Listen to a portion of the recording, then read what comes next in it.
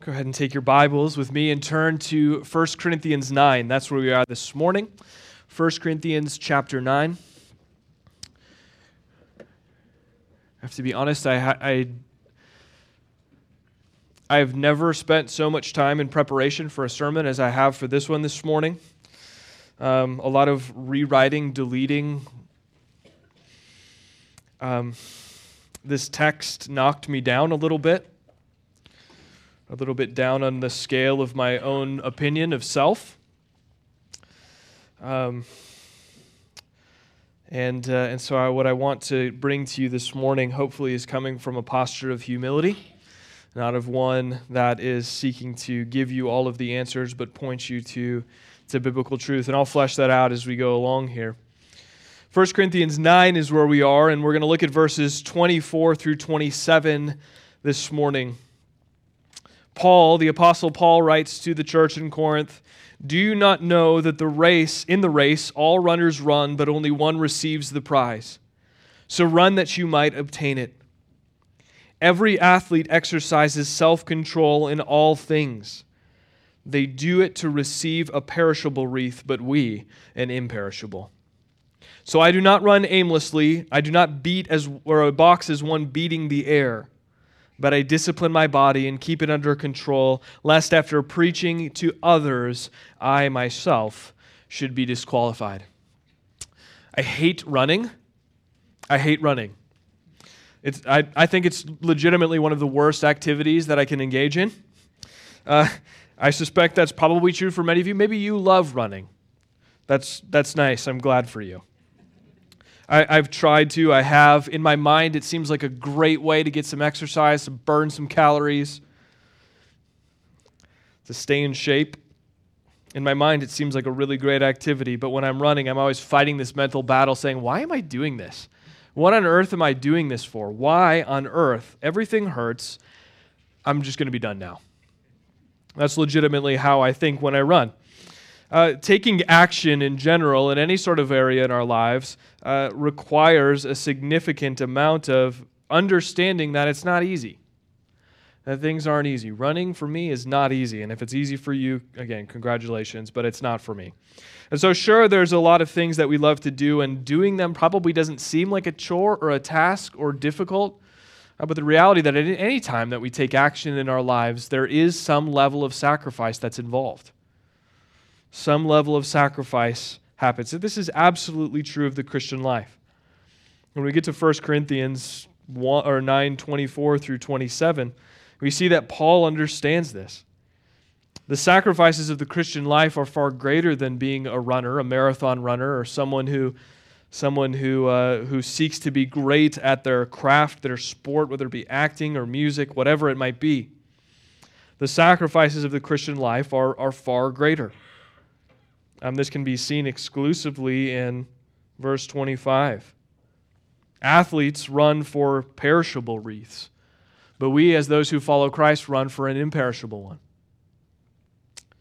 If we treat the action of the Christian life, if we treat that action like it should come easy, we'll often give up because it doesn't come easy and because it never will. And a lot of you watch sports. I know that because I watch sports with a lot of you. And we like to watch sports, and sports are great. I love watching sports. I think it's a wonderful thing, and I'm grateful for it. And I'm grateful that Paul uses a metaphor here that's rooted in a sport. And somehow, sacrifice is oftentimes celebrated in sports. It's preached to our kids in middle school and in high school and college athletics. Sacrifice in sports. Turn on a sports game and watch a Gatorade commercial or a Powerade commercial or an Under Armour commercial, and you'll see people doing incredible things, lifting huge amounts of weights and playing sports in these crazy weather conditions, getting knocked down. And we understand that requires a lot of sacrifice, we say. But somehow that sort of thing rarely translates for us into the Christian life. We exalt athletes and sports and all the sacrifices it takes, again, or maybe a musician or an actor. Say, wow, that sacrifice. They sacrifice so much to be the best at their craft. But somehow in our minds, those elements here that make up the Christian life, somehow we think those should come easily, that they should be convenient, or that they shouldn't require sacrifice. Things like knowing God through His Word or prayer, both individually and together, or things like service to the King of the universe, like these things, involvement in the local church. And so even for me, my own heart was convicted this week as I thought about me raising my kids and thought about what types of things I celebrate in our home. And I asked the question, what am I showing my kids require sacrifice? Is it music or fishing or hunting or golf, or again, service to the King of the universe? And I think about the way that we approach church or the Christian life and how it's so disconnected from the rest of life's activities. It's so disconnected from the rest of life's activities. Let me give you an example. I'm not a golfer, so forgive me if this sounds dumb, but you may say something like, I went to the driving range early and hit 3 buckets of balls before 7 a.m. Does that sound like something a golfer would say? I don't know. If you're a golfer, yeah, okay, maybe. And if you say, wow, that's what a dedicated golfer. That takes some real initiative and sacrifice. Or I got up at 5 a.m. and ran 12 miles. Wow, what a dedicated, healthy person. That takes some initiative and some sacrifice. Or I just got a promotion at work. Wow, she's pretty young to have that title. That's impressive. That took some initiative and some sacrifice. But again, somehow we've bought into this idea that the Christian life should come easy, or that loving others and being together as a local church should work around our schedule, or that Sundays are a suggestion, or that everyone else exists to serve us. And we make excuses like, well, I'm not saved by going to church, or something like, I don't want to be a legalist. And while we're mildly inconvenienced, it's not really worth our time. But Paul knew that sports, right? We see it very clearly in this text. Paul knew that sports require sacrifice, and our work, and our families, and our hobbies, and all of these things, pretty much everything in life that you set your mind to do and do well requires a significant amount of sacrifice. And so Paul again compares the Christian life to sports, to running. His Christianity, Paul's Christianity, we see this clearly painted throughout the course of the New Testament. Paul's Christianity wasn't a convenience-based Christianity. Paul's Christianity required a significant sacrifice. So as we look at our text this morning, there's 3 things that I want to point out. 3 things this morning that we can find in this text. First, one, that we should run to obtain the prize. We should run to obtain the prize. Secondly, we shouldn't run aimlessly. And third, the Christian life is a life of discipline. All 3 of these things can be seen clearly in this text. And the way I started out the way that I did, and the way that I think about this text, is that this requires a significant amount of humility. So for me this morning, and what I'm not saying is that I have that humility, what I am saying is that I hope to, and what I am saying to you is that I don't have very much of it. And so when I approach this text and begin to flesh out the ideas that we see in the New Testament as it pertains to the life of the believer, what I find is that there's a microscope on my own heart, there's a magnifying glass on my own heart, and I see significant deficiencies in the way I approach this space. Honestly, for you, this is the space. When I come here on a Sunday morning, I have very few things in my life that I'm more privileged to do than to bring the Word of God to you on Sunday mornings.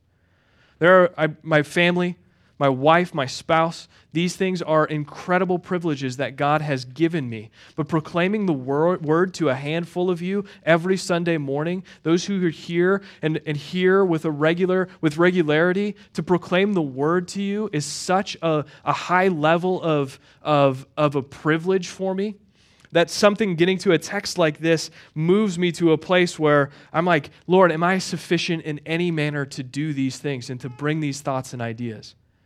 So as we go through our time together, there's going to be some things that I say that might raise some objections in you. They've raised some objections in me and have for a long time. I think that this text is a hard one. It doesn't look that hard because, again, this text sometimes gets reduced to up on a locker room wall because it has to do with athletics, so we might put it up on the locker room wall. But the reality is this outlines clearly for us the amount of sacrifice and discipline required for anyone who says that they're in Christ. And so some of the things, like I said this morning, that I'm going to say are going to be relatively difficult. They're going to come across as something that feels probably tough. And I praise God for that. I praise God that some of these things aren't going to fall on your ears and you're all like, well, my gosh, what is he going to say? But the reality is like some of these things are going to fall on your ears and they're going to raise something. They're going to stir up some dust in your heart that you're going to have to probably process through. And the reason I'm saying that, or part of the reason that I'm saying that, is because I want to have an open conversation about this. If this is something that you say to yourself, I can't get on board with that, that's okay. Let's talk about it. But don't go away from here, talk to your spouse about it, and let it go. Let's think about these things together as the local church. Let's think about these things as people who are embedded in the local church and who earnestly desire to please God with our lives. And we're not pleasing God to earn something or to obtain something. We're pleasing God because we understand that that is the response that we should have to the truth that Jesus died for us. That we as a people have been redeemed, that we were separated from God because of our sin. But God has made a way for us in Christ Jesus to have perfect relationship with Him for all of eternity. That's the good news of the gospel. So everything that I'm saying is coming under the umbrella of that. And everything that I'm going to say is going to be a response to that truth this morning. That's what Paul is communicating this morning. So those three things, I wanted to give that to you this morning, those three things. Let's have a conversation, though, about this. If this is something that you struggle with or can't see a way forward in, come, let's talk. Let us reason together. Let's be together as the people of God and proclaim the truth of who God is and the fact that sometimes the truth contained in His Word is difficult. So, look here with me. Again, three thoughts. 1, we should run to obtain the prize. 2, we shouldn't run aimlessly. And 3, the Christian life is a life of discipline. Right? 1, we should run to obtain the prize. Look at verse 24. This is what Paul says. Do you not know that in a race all runners run, but only one receives the prize? So run that you might obtain it. Now, right off the bat, we look at that and we say, Paul, what are you communicating? What are you saying to us here? What he's not communicating is that salvation is earned by running. There is one who ran the perfect race and who obtained the prize, and his name is Jesus. So we trust the one who ran the race perfectly and obtained the prize. But we run as those who understand that the prize has been attained and given to us freely in Jesus Christ. It's been taken care of us for in Christ. We cannot and will not in this life run perfectly. Again, Jesus ran the perfect race for us. So immediately we know in this passage, this is rooted in the gospel. Paul's mind is never far from the gospel. It's never more than a sentence away from the truth of the gospel. Everything that he writes to the church in Corinth and all throughout the New Testament is rooted fundamentally in the gospel. So again, rooted in the gospel. We didn't earn, deserve it. We can't work hard or train longer to be saved. Jesus did it for us. He died for you to remove that sin that working and training could never remove. So that's off the table. So what is Paul communicating? What Paul is communicating is that our life is a race with eternal importance. Our lives are a race with eternal importance. The Christian life then becomes a proving ground. It's used to demonstrate to the world who we are in Christ, and it's Christ that we serve. And if you are in Christ, your life is not meant to be used for your purposes, but for God's. Self takes a back seat. In a sermon that John Piper preached called, How Then Shall We Run?, he says, make no mistake here. Life is not a place for proving to God or anybody your strength. Life is a place for proving whose strength you trust, man's or God's. Life is not a place for proving the power of your intelligence to know truth. It's a place for proving the power of God's grace to show truth. Life is not a field for demonstrating the force of our will to make good choices. It's a field for showing how the beauty of Christ takes us captive and constrains us to choose and run for His glory. So friends, if you think that your life is a place to demonstrate how strong or how motivated you are, my prayer is that God would overwhelm you. My prayer for you is that God would, and not in a touchy-feely kind of like, come overwhelm me, Lord, but in a way that you are so bogged down by the struggles of the world that God would demonstrate to you that He's the only thing that you can rely on. And I pray that for all of you. I'm honest. I'm being serious. I pray that. You're like, why would you pray that? Or because I really share a prayer request with you. You're telling me you're feeling overwhelmed. My prayer for you is that overwhelming would not be removed until you would learn to be content and to be satisfied and completely dependent on God and all He is for you in Christ. Why would I pray that? Because I fully believe that the author of Hebrews, what the author of Hebrews writes in Hebrews 12:11, he says, For the moment, all discipline seems painful rather than pleasant, but later it yields the peaceful fruit of righteousness to those who have been trained by it. What an incredible reality. Your pain is not purposeless. So it's my prayer that God's purposes will be established in you, that God will not stop short of training you according to His will. And, friends, if you're in Christ, He won't. He won't.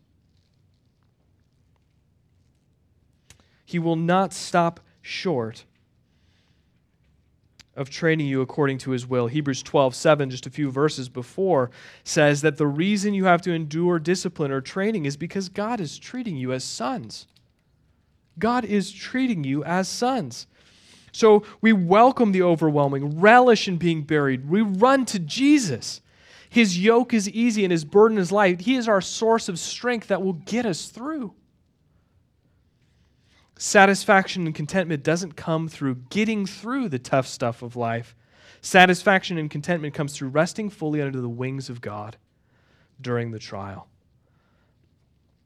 And to be completely honest with you, as I just thinking about this point, and even just thinking about verse 24 in my own meditation, I'm thinking to myself, I'm so buried. I'm so overwhelmed. I am, as a pastor of this church, underwater. Like, and not just in so many different avenues and ways. We're adding to our family in a significant way. I don't know how that's all going to come together. I don't know how it's all going to come together in every aspect, in every part of that. I don't know how it's going to come together. We're going to have 5 kids, 5 and under. I don't know how that's going to happen. I really don't. I can't prepare for it. And on top of that, I'm learning what it means to be a pastor. I'm learning what it means to be a leader. I'm learning what it means to be a servant. I'm learning what it means to be a friend. I'm learning what it means to be a husband, a father. And so what I'm asking from you is prayer. Guys, I need your prayer. Don't pray that I'd figure it out, but pray that I'd run to Jesus. Pray that I would depend on Him. Pray that I would be broken down so no part of me remains. I can't do this. Friends, we don't need people around us who have it figured out. Friends, we need people around us who run to Jesus in the tough stuff of life, who are wholly dependent on Him. And so what we see here in verse 24 is that our life has eternal significance. C.T. Studd wrote, "Only one life 'twill soon be past, only what's done for Christ will last." This is the race that Paul is talking about. This is the race that we're running. The race is this. Think about this statement. The proving of one's dependence on God through the proclamation of the gospel. The proving of one's dependence on God through the proclamation of the gospel. This is the race that we're running. When we live out the gospel, when we're quick to forgive as we've been forgiven in Christ, when we're quick to demonstrate mercy to others and to reduce the effects of sin on their lives, because that's what God has done for us in Christ. When we are quick to encourage brothers and sisters to know God because all things have been revealed that we need to know about who He is in His Word. When we're quick to be generous in giving to the local church and to the others around us because God has been overwhelmingly generous towards us, not by withholding His Son, but by sacrificing Him for you. When you do these things, you're running the race because what you're doing is you're proving your dependence on God in the proclamation of the gospel. You're proving your dependence on God through the proclamation of the gospel. And not only when you live them out and show forgiveness and mercy and encouragement and generosity, but also when you speak them. When you share what God has done for you in Christ with a coworker, a neighbor, a teammate, or a fellow student. Or when you do this boldly and lovingly and humbly, not as someone who's trying to get the upper hand, but someone who is honestly and earnestly understood the truth that God has saved you and redeemed you, not of your own work, but as a free gift. And when we proclaim the gospel verbally, we're running the race. We're proving our dependence on God through the proclamation of the gospel. And this has eternal significance, as you were created to know God and to glorify Him by making Him known. When you do that, you're running the race. So Paul tells us to run, that we should run to obtain the prize. And the second thing is that we don't run aimlessly. We don't run aimlessly. Look at verse 26, and this is honestly where this is going to get really tough. We don't run aimlessly. So I do not run aimlessly, Paul says. I do not box as one beating the air. We run with purpose. We run with intentionality. We run with a goal in view. And let me say this, because all of us in this room probably need to do this exercise. We all need to really seriously need to reconsider how we're using our time, our money, and our gifts. Because in a lot of ways we're using those things, we're running aimlessly. We're using those things to run in a way that isn't effective or meaningful or sacrificial. And I worry when I say that, you're not going to hear me. We need to reconsider how we're using our time and our money and our gifts. And a couple weeks ago, I mentioned 3 things.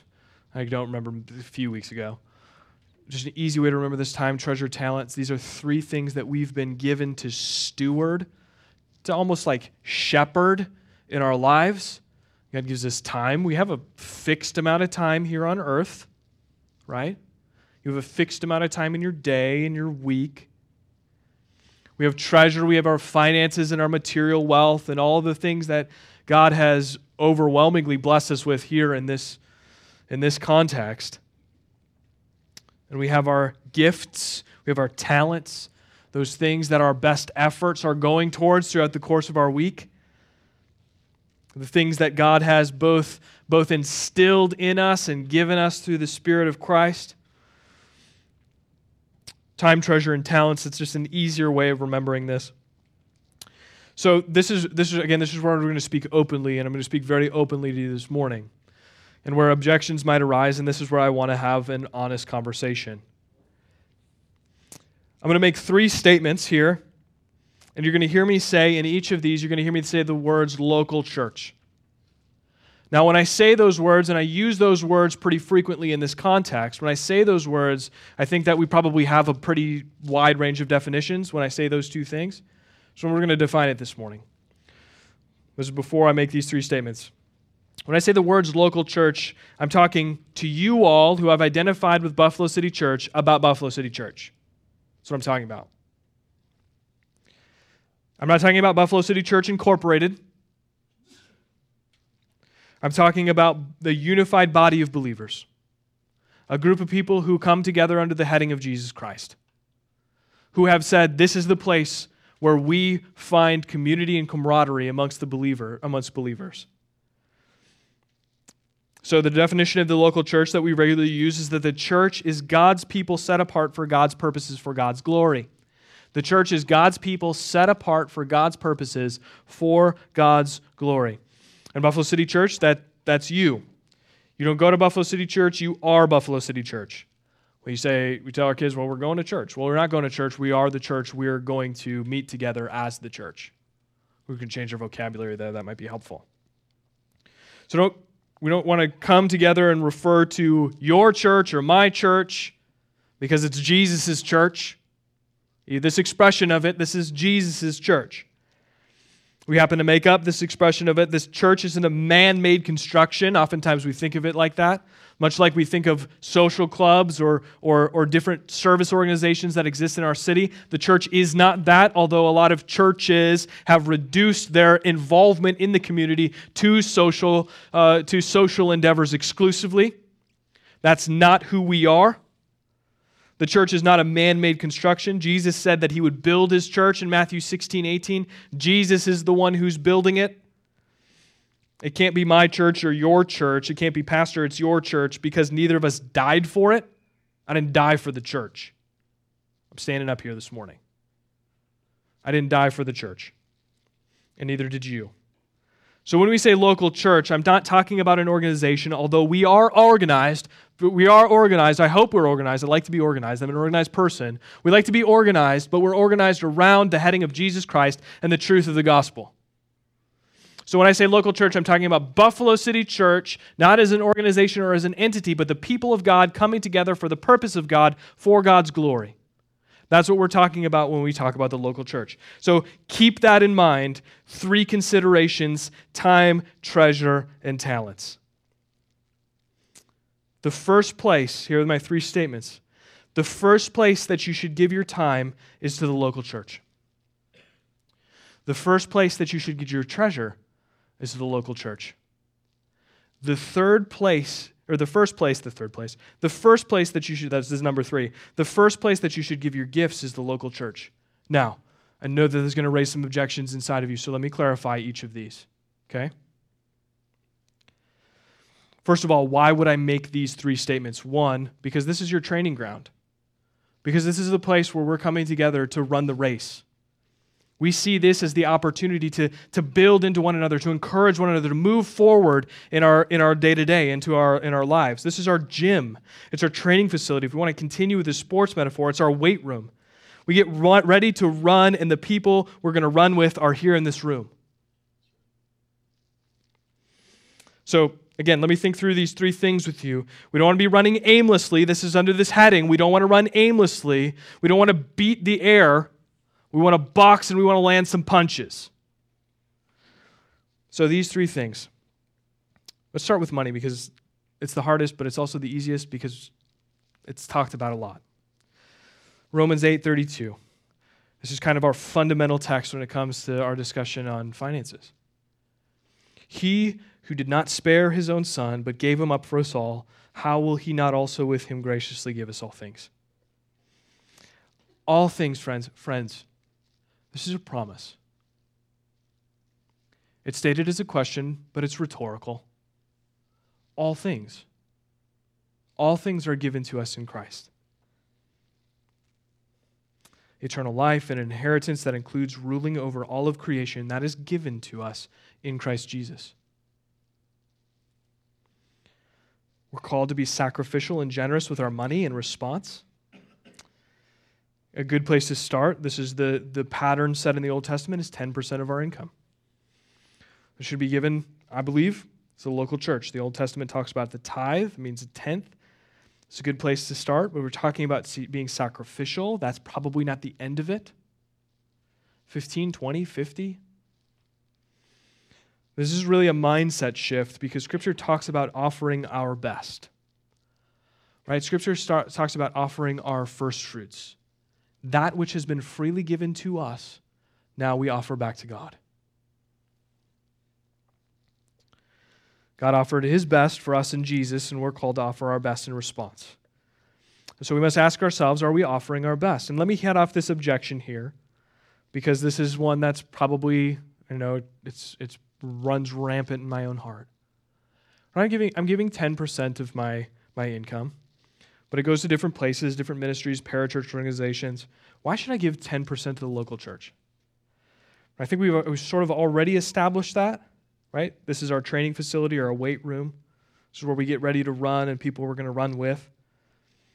But something that we've said multiple times, we've said it a lot actually, is that the church is God's primary way for accomplishing his purposes and mission here on earth. This is his plan A. There are lots of plan Bs, but the church is his plan A. It's what he established, the institution that he bought with his blood. This is plan A. And this gets said around, like I said, a lot around here, so I'm not going to belabor it, but we see all throughout the New Testament, there is no such thing as a believer in the New Testament that is disconnected from the local church. Paul plants churches in the New Testament and appoints pastors and overseers, elders, and other types of leaders in each context. Gospel ministry is never divorced from the local church for Paul.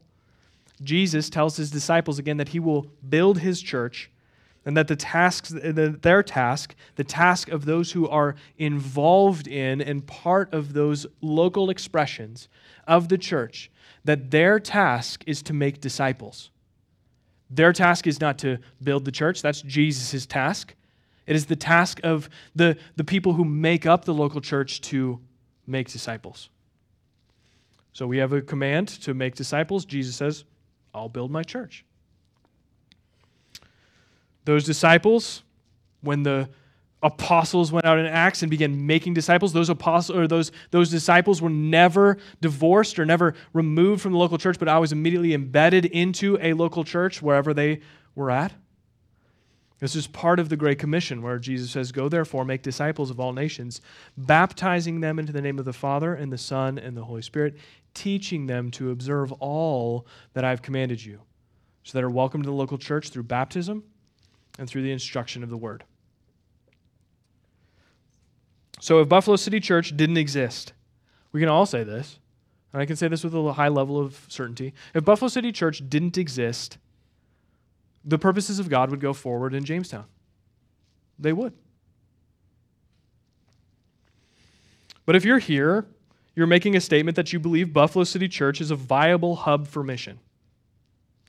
You're saying that you believe that this is a place where we can rally together and run the race and not beat the air, but land some punches for the advancement of the gospel. I'm assuming that's why you're here. Because we believe together as the people of God, we can go out and proclaim the gospel together. We're here to equip, to train, to build, to minister, to care for feed in the name of Jesus. And if this is the case, and we can affirm these things, then we want to be the first place where we bring our first fruits. So that's the first response, is that the church, the local church, is God's primary way for accomplishing His purposes and mission here on earth. The second response is this, to this objection. The people in this room and back there in the locker rooms, our kids and the kids out in the hallway here, why wouldn't this be this should represent the people that we're primarily first committed to, back there, over here in this room? And gospel ministry that the church is called to is built on the community and the camaraderie and the diversity of the local church. Let me say that again. Gospel ministry that the church is called to is built on the community and the camaraderie and the diversity of the local church. So we have diversity here. We've got age diversity. We've got racial diversity. We've got a handful of areas in which we are diverse here. The local church is made up of all types of people, and we are called into community and camaraderie in the diversity of the local church, and out of that flows gospel ministry. Churches should seek to be diverse in every sort of way because that is an understanding of the gospel. The diversity that the gospel welcomes. The gospel is not for one type of people. It is not for one specific people group.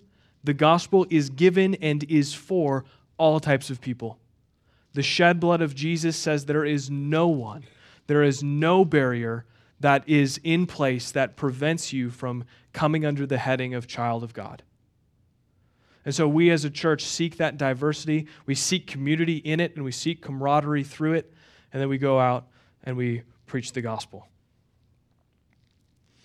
So let me propose one more mindset shift before we move away from our thoughts about money.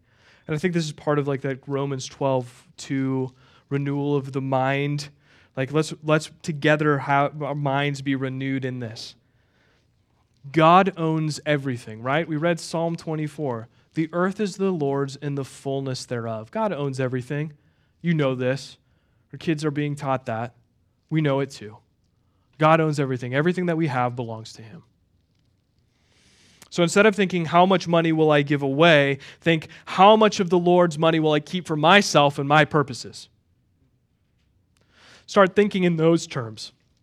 Because when I start to think in those terms, I think to myself, man, I am not at all generous with what the Lord has given to me? How much of the Lord's money will I keep for myself and my purposes? I'm 100% convinced that I can run harder with the goal in view by keeping less. Secondly, then, and this is probably the tougher of the three, the toughest, superlative, not comparative, the toughest of the three, time. The same principle applies. How much of the Lord's time will I keep for myself? The fullness, the earth is the Lord and the fullness thereof. That includes time, friends. We've got our family, we've got marriage, we've got work, we've got sleep, and what about the other hours? And the immediate objection here again is, and this is where it requires a significant amount of humility for my part, because I feel like I don't use my time all that well. The first place that you should give your time is the local church. And so the immediate objection to that is, well, what about my family or my spouse, or I have to provide for them, right? Right, yes. Absolutely. Like, good, yes, go, excel, work hard, love your wife, love your husband, respect your husband, raise your children in the fear and the admonition of the Lord. Do those things to the fullest extent. I honestly believe that the first expression of the church is the home. We should be seeking to raise our kids and preaching the gospel to them all of the time. They should always be hearing the gospel from us and the way that we live. And when we fail them, we say, I'm so sorry. When I look at my 5-year-old and say, I'm so sorry that I lost it on you. Like, my dad needs grace, and grace only comes through Jesus Christ. I'm preaching the gospel. The first expression of the local church is the home. And churches thrive when families are saturated in the gospel. And marriages thrive when marriages are strong in the gospel. But the question that we need to ask is, does our time with family include Bible reading and prayer and knowing God and speaking the gospel? And what about our time with our spouse? And those things won't happen without a significant amount of intentionality. If we're running aimlessly in the home, well, we're not spending time with our family. We're finding convenience. So we wouldn't miss a soccer game or a school program, but we may, and I am so guilty of this, put our kids to bed without giving the Word of God a thought. And as far as work goes, you were created for it. God gave it to Adam before the fall. Work is not a result of sin. Work is something that we are called to do, every single one of us. And so we're created for it, so we run hard in it, but as one who has an aim to display the gospel through our conduct towards and love for others. And even with that in mind, there are a lot of hours in the week that we are doing things that aren't specifically dedicated to these things. And I would just urge you to make an assessment. Make an honest assessment here. And I think if we're being honest, we're saying there aren't any hours in our week that aren't dedicated to those things. Let's make an honest assessment. Something that I'm convicted of is if my primary focus or the focus of my children is on a screen, that's not family time. That's not family time. What if we think about our time like our personal budget? What if we think about our time like our money? What if we had to write a check for every awake hour we spent? And if we thought about our time like we think about our money, I guarantee we protect it a lot more than we do. And if there is an area where we can, as people, fall into running aimlessly and boxing as one beating the air, it's with our time. So intentional running, running with purpose, running with an aim, and running with the gospel in mind. And so the reason I say then that the first place that we should give our time to is the local church is not because we should ignore our spouse or our family or our work, but because it all should be woven together. Why are we siphoning that time off? And that doesn't necessarily mean even being with other people, but recognizing that we're being equipped by the local church for ministry in the home. And then using that as an opportunity to share with others. I say, you know what? Like, I really had to, or confess with others, or build someone up who's having a tough time raising their kids, or a tough time in their marriage, or a tough time with their singleness, or a tough time in any one of these areas. We need to leverage these things for gospel proclamation, because this is what Paul is doing. How can we be a part of that? How can our running promote the intentional running of others? And I posit to you this morning, I'll submit to you that it's by giving time to the local church. Give yourself to equipping others for gospel-informed parenting, gospel-informed marriages, gospel-informed work. Allow yourself to be equipped with gospel-informed parenting, gospel-informed marriages, gospel-informed singleness, gospel-informed work, gospel-informed hobbies. God's design for your family and your marriage and your work is not to be fulfilled if you compartmentalize and cut yourself off from the people of God because of the calendar. The family unit, your marriage, your work are extremely important, and you should work hard to protect them and to grow them and to long to see them flourish. But one of the most important ways to see them grow and flourish is to be embedded, your whole family, in the context of the local church. So Buffalo City Church, again, we exist to equip and train and grow and care for you and for others and for our community. The people on your left and your right this morning, your family and your marriage and the Jamestown community with the gospel. We want to take the gospel to all of these spheres.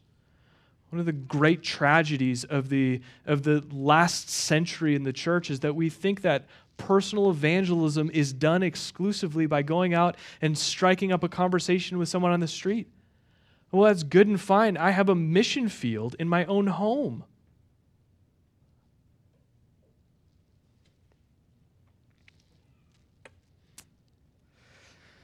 So the third thing here then is giftings and talents. And I won't linger here because, again, the same principles apply. But we ask the question, where are our best efforts going? And we ask the question, is the local church part of the equation? Is this the hub for mission served through our giftings? Is it served through our giftings, or is it drained by our demands? Is the local church served through our giftings or drained by our demands? And our giftings, my wife pointed this out to me, our giftings are both discovered and developed in the context of the local church. Our giftings are both discovered and developed in the context of the local church. We should give you like a spiritual gift survey. Maybe some of you have taken that. I think those are well and fine, and oftentimes they're accurate. But the reality is that when we're doing life and being together as the body of Christ and investing time and resources into one another, what we find is that our giftings come to the top. And we see them and we begin to understand what they are and how we can best use them to serve others around us. Let me just propose this to you. If you think that you're gifted in an area, if you believe that you're gifted in an area, do something. Put yourself out there. Be willing to try it. Serve some others with your potential gift. And often the reason we don't is because we feel insecure. Apply the gospel. You're secure in Christ. And hopefully someone say, well, I think I have the gift of hospitality, and then you have someone over, you burn all the food, and nobody has a good time, and you all just sit there and stare at each other. It would probably be a great grace for someone to say, brother or sister, you might not have the gift of hospitality. But if we have that openness and that communication and that ability as those who love each other and who are invested in one another, say, let's look for something else. There are other ways that we can serve the body. That's not condemnation.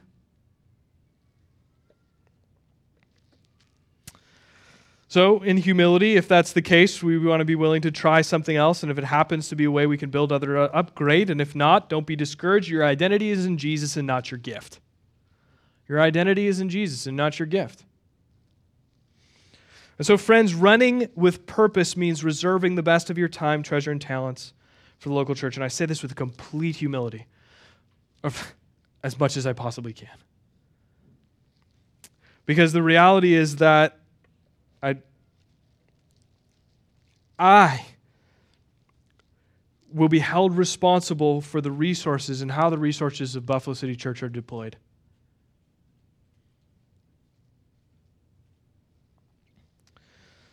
So will we as a church put our money where our mouth is? Will we say that we have a vision and go out and get it? Will we go out there and say, we want to plant churches. We want to see churches in the Jamestown region revitalized and built up.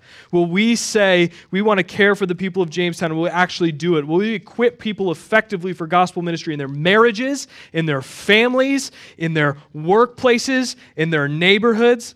And I'm excited to see how God will use the resources that we have here at Buffalo City Church for those things to become a reality. And again, it is all God's anyway. But we have a great privilege to be on the front lines of the gospel going forward in Jamestown, North Dakota. Friends, that is your call and my call. We are both called to that. But it won't happen if we just leave it to a handful of people who seem motivated. And if we're in Christ, we get to participate, not just spectate. We get to run the race. We get to box, and we get to knock someone out. No, we don't, not really. But you know what I'm saying, the metaphor here. J.D. Greer, the pastor of a church in North Carolina, he says this frequently. He says, generosity is contagious and so is stinginess. Generosity is contagious, and so is stinginess. And that operates in all of our spheres of life. Are we going to use our giftings for ourselves and our own purposes, or are we going to, as the people of God, use our giftings and deploy them for the advancement of the gospel in the Jamestown community? Same goes for our time. Same goes for our money. Finally then, last thing, and we'll move through this relatively quickly because I know I've been going for a long time here. Finally, the Christian life is a life of discipline. Look at verse 27. Paul says, but I discipline my body and keep it under control, lest after preaching to others I myself should be disqualified. So all of this requires sacrifice, right? Paul knew it. He knew giving time, treasure, and talent for the gospel was a big sacrifice.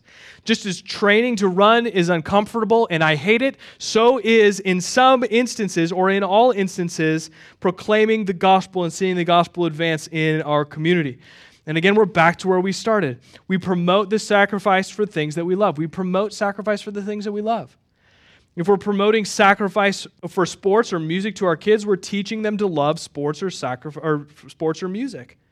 If we're promoting sacrifice for a hobby, we're showing others that we love that hobby. If we're promoting sacrifice for work, we're showing others that we love work. Friends, even more of the, if you don't hear anything I say, hear this. Hear this.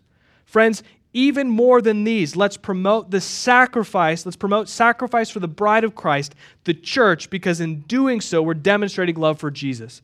Let's promote sacrifice for the bride of Christ, the church, because in doing so, we're demonstrating love for Jesus.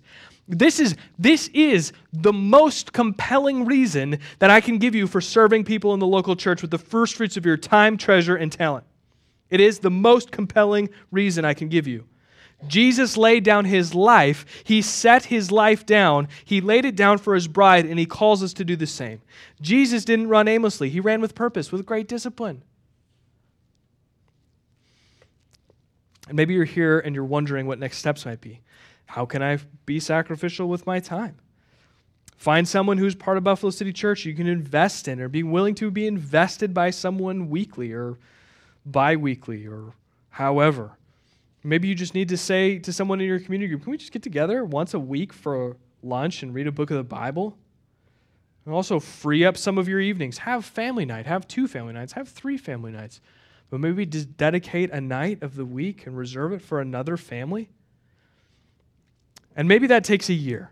Maybe you're not there yet. It's the most foolish thing in the world to think that we can go from 0 to 60, right? In 0.0 seconds. Let's set these as goals. Let's make these our goals. Let's meditate on the sacrifice of Christ and pray that he would give us a heart that mirrors that sacrifice. Write it down. Make it a priority. Don't re-up all your commitments next time. Rather, work to create margin so that when the needs come up and require time, you can sacrificially meet them.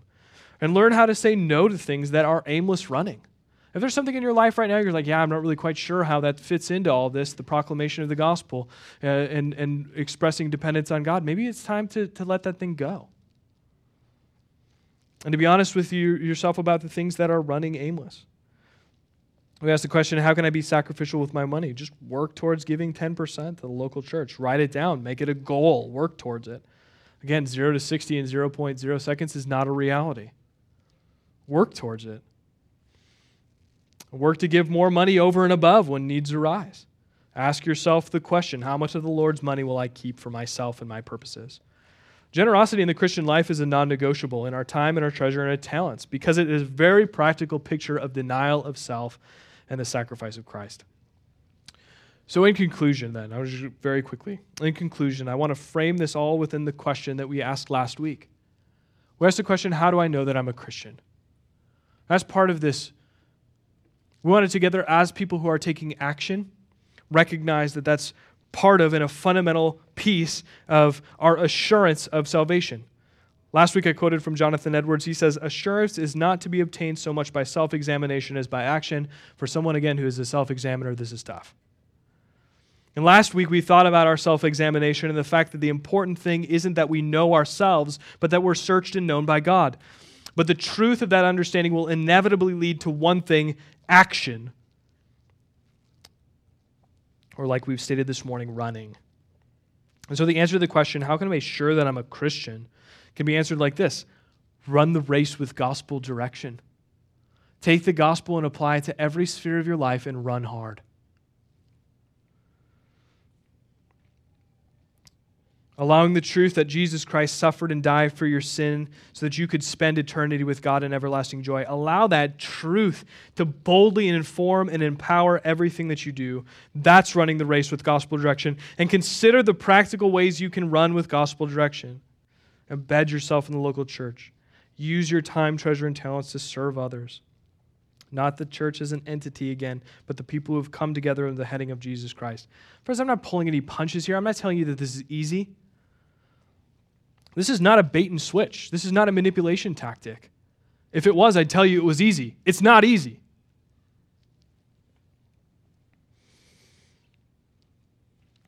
If you're wondering why all of this is important or you're making objections, it's simply because you're not using your time, treasure, or talents for the local church for gospel purposes. Or another way of saying it is, if you're wondering why running is so important or making excuses not to run, it's because you're not running. And if you're not using your time, treasure, and talents for the local church and for gospel purposes, it's because you're not using your time, treasure, and talents for the local church or gospel purposes. Or another way of saying it, if you're not running, it's because you're not running. Action doesn't imply perfect understanding. Excuse me. Action doesn't imply perfect understanding, but it does imply a goal. Action doesn't imply perfect understanding, but it does imply a goal. Friends, we have a clear goal that cannot be ignored because Jesus commanded us to do it, to proclaim the gospel, to give us direction. Let's not beat the air. Together we can land some punches for the advancement of the gospel. In order to do that, we have to stop pretending like anything in the Christian life is going to fall into our laps, that it doesn't require sacrifice. So can we run together with the gospel in mind? Can we do that? And no, this isn't about what you do again, but it's about responding to what's been done. The gospel is the most incredible truth. Your sin separated you from God. You were dead in it, destined for the grave and hell and eternity of God's wrath poured out on you. But Jesus, the Son of God, stepped in. He went to the grave. He defeated it. He absorbed the wrath of God for you and for me, and promised that the gates of hell will not prevail against his bride, the church. We didn't earn it. We didn't deserve it. It's a free gift of grace. So let's allow this truth to be our direction for running together. Let's pray.